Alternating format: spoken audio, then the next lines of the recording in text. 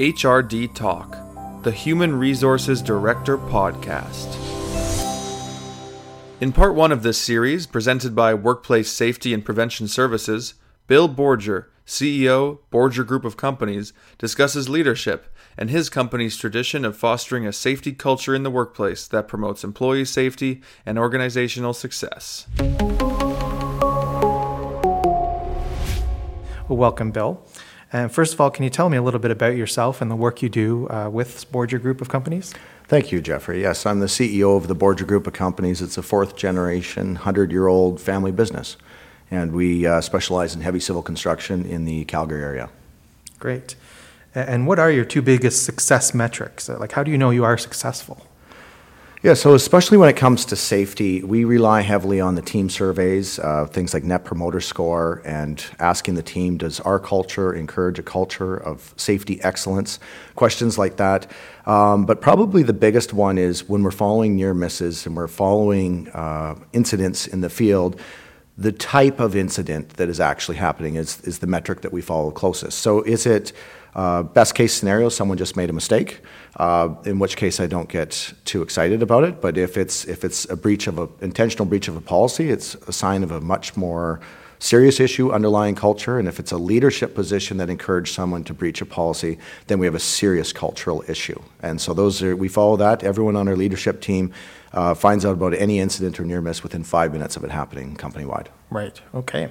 And how are you measuring and validating that you are successful in meeting these metrics and your safety goals? Well, I mean, we've been fortunate enough to win Canada's Safest Employer a few times, and they come and do an independent audit of our organization as part of that, an independent survey. So we count on those survey results and other ones. We like to get a Net Promoter Score in a heavy construction business of over 62%, which is what we kind of run. And then getting does your culture encourage a culture of safety excellence? We like to see that number close to 95% company-wide of all field team members. Right. And of course, employees are a big part of this. And how do you engage your employees on this journey? How do you get the buy-in from them? Well, you know, it's interesting. You can't just hire people and tell them to get engaged in your programs. And you need to create an environment first that is conducive with that. And so one of the first things is to create a safe environment. And that means a physically safe environment for starters and a psychologically safe environment. So where everybody is treated with dignity and respect and has proper training for dignity and respect and proper training for identifying mental health and wellness in the workplace. And then when you invest in your people, they will invest back in you. And with that, then you can start to bring in fun engagement programs and whatnot. And then the second thing that you need to be careful of when you're trying to get engaged team members is when you're bringing in these programs to make sure that it starts with the senior team taking it seriously. So if you bring in a program that is kind of only certain people in the organization are participating in, and the senior team is too good for that, then the program will ultimately fail. It actually needs to start as being the most important program at the senior level, and then it'll be adopted throughout the organization. Right. It's kind of right from the top right down to the bottom, a full Yes. cooperation and buy-in. Right? Yes, and if the senior team, whether it's safety that you're doing or it's an initiative that you're trying to bring in, like I say, first you create that environment, and then when you bring it in, it's built on an environment of authenticity that you're doing it for the team to have a good time and have fun at work, and then it can have some success. But even then, it still needs to be fully endorsed and supported by the senior management team. Mm-hmm. And how do you think your personal leadership style has translated to your employees, and as well as the overall success of building and enhancing the safety culture in your organization? Well, you know, I like having fun, and I like kibitzing around with the guys, and so we have a lot of different ways, even though we're fourth generation, and the fundamentals of our business is respect for our team and appreciating what they've done to help our family succeed. But my styling in the fourth generation here has definitely been moving towards let's have some fun while we're at work as well. And so we have like coin games, our travel gnomes that are part of innovation. We've got, in Borger University, you get statuses as you progress through Borger University. We've got Borger Bucks. We got a weekly broadcast, and on that weekly broadcast that goes out through the Borger app, I kibitz around with some other people over this broadcast, and we act quite silly. And it's just about putting a smile on everybody's face as we kind of start the week, and then going out there as well, just kind of having fun, keeping laughter as part of the workplace environment. Yeah, I guess, that's a big part of buy-in, obviously, when people are relaxed and Yes. I guess more engaged, right? So, Yes. Great. Yeah. So what is next for you on this journey?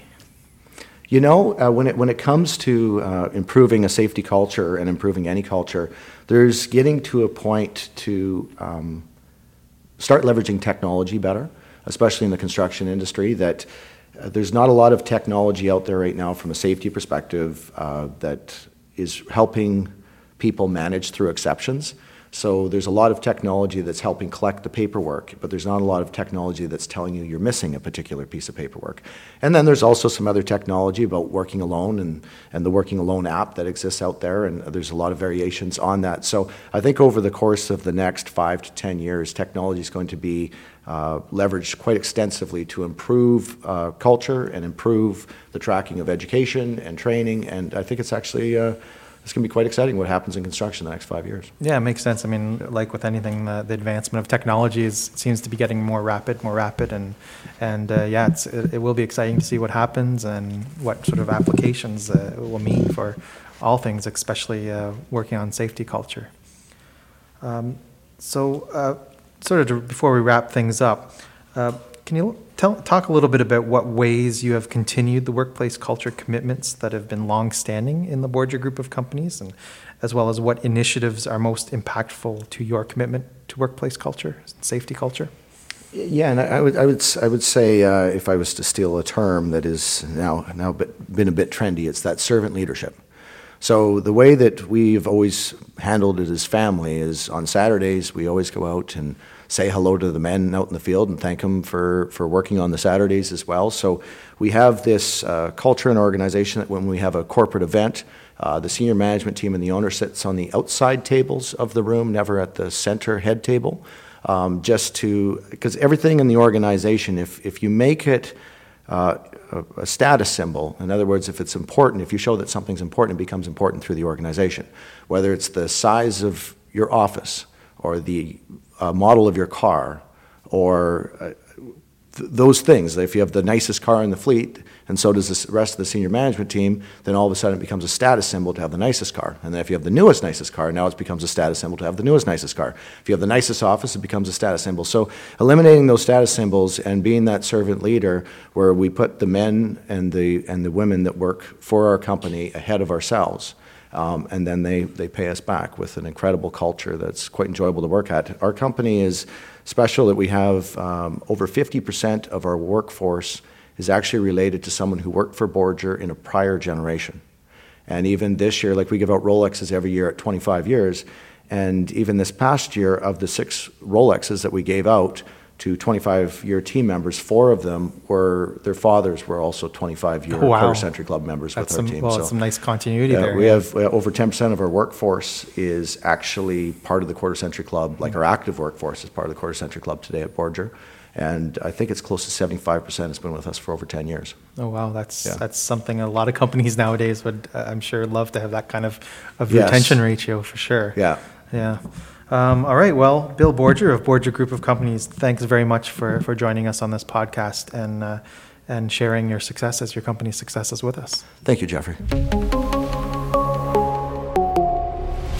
Thank you for listening to this installment of HRD Talk.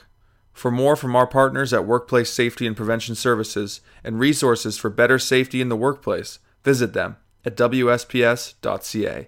That's WSPS.ca. Be sure to follow HRD Talk for more episodes of this series.